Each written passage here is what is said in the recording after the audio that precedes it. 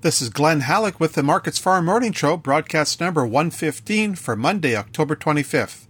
ICE canola futures are higher on Monday morning, getting support from gains in the Chicago soy complex, as well as Malaysian palm oil and European rapeseed. The November canola contract is up $10.10 at $9.40 per ton. The more heavily traded January contract rises $9.30 at $9.3460 per ton, and the March contract gains $9.20 at $9.2110 per ton. There's additional support coming from tight canola supplies and lackluster production this year. Concerns over continuing dryness across the prairies is further underpinning values. The Canadian dollar is a pinch lower, with the loonie at 80.87 US cents compared to Friday's close of 80.93. Weekend rains across the United States Midwest is limiting harvest progress. More rain is forecast today for the eastern Corn Belt, and another system is set to push through the western Corn Belt tomorrow. The U.S. Department of Agriculture is scheduled to issue its weekly crop progress report later this afternoon. The trade is looking for the corn harvest to be about 2/3 complete and the soybean harvest to be around 3/4 finished. Also, the USDA comes out with its weekly export inspections report later this morning.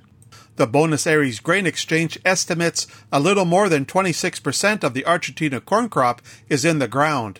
There are concerns about heat and dryness in parts of Argentina, which are threatening corn and wheat crops.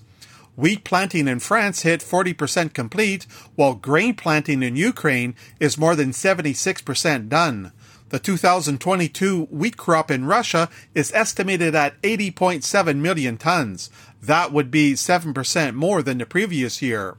Rounding off prices at the Chicago Board of Trade, soybean futures are higher in Monday morning. The November contract rises 9 cents at $12.30 per bushel. December soy oil climbs a full cent at 63.09 US cents per pound. December soy meal bumps up 40 cents at $327.80 per short ton. Corn futures are steady to higher in Monday morning, with the December contract up a penny at $5.39 per bushel. Chicago oats are slightly higher, with the December contract up 2 cents at $6.69.5.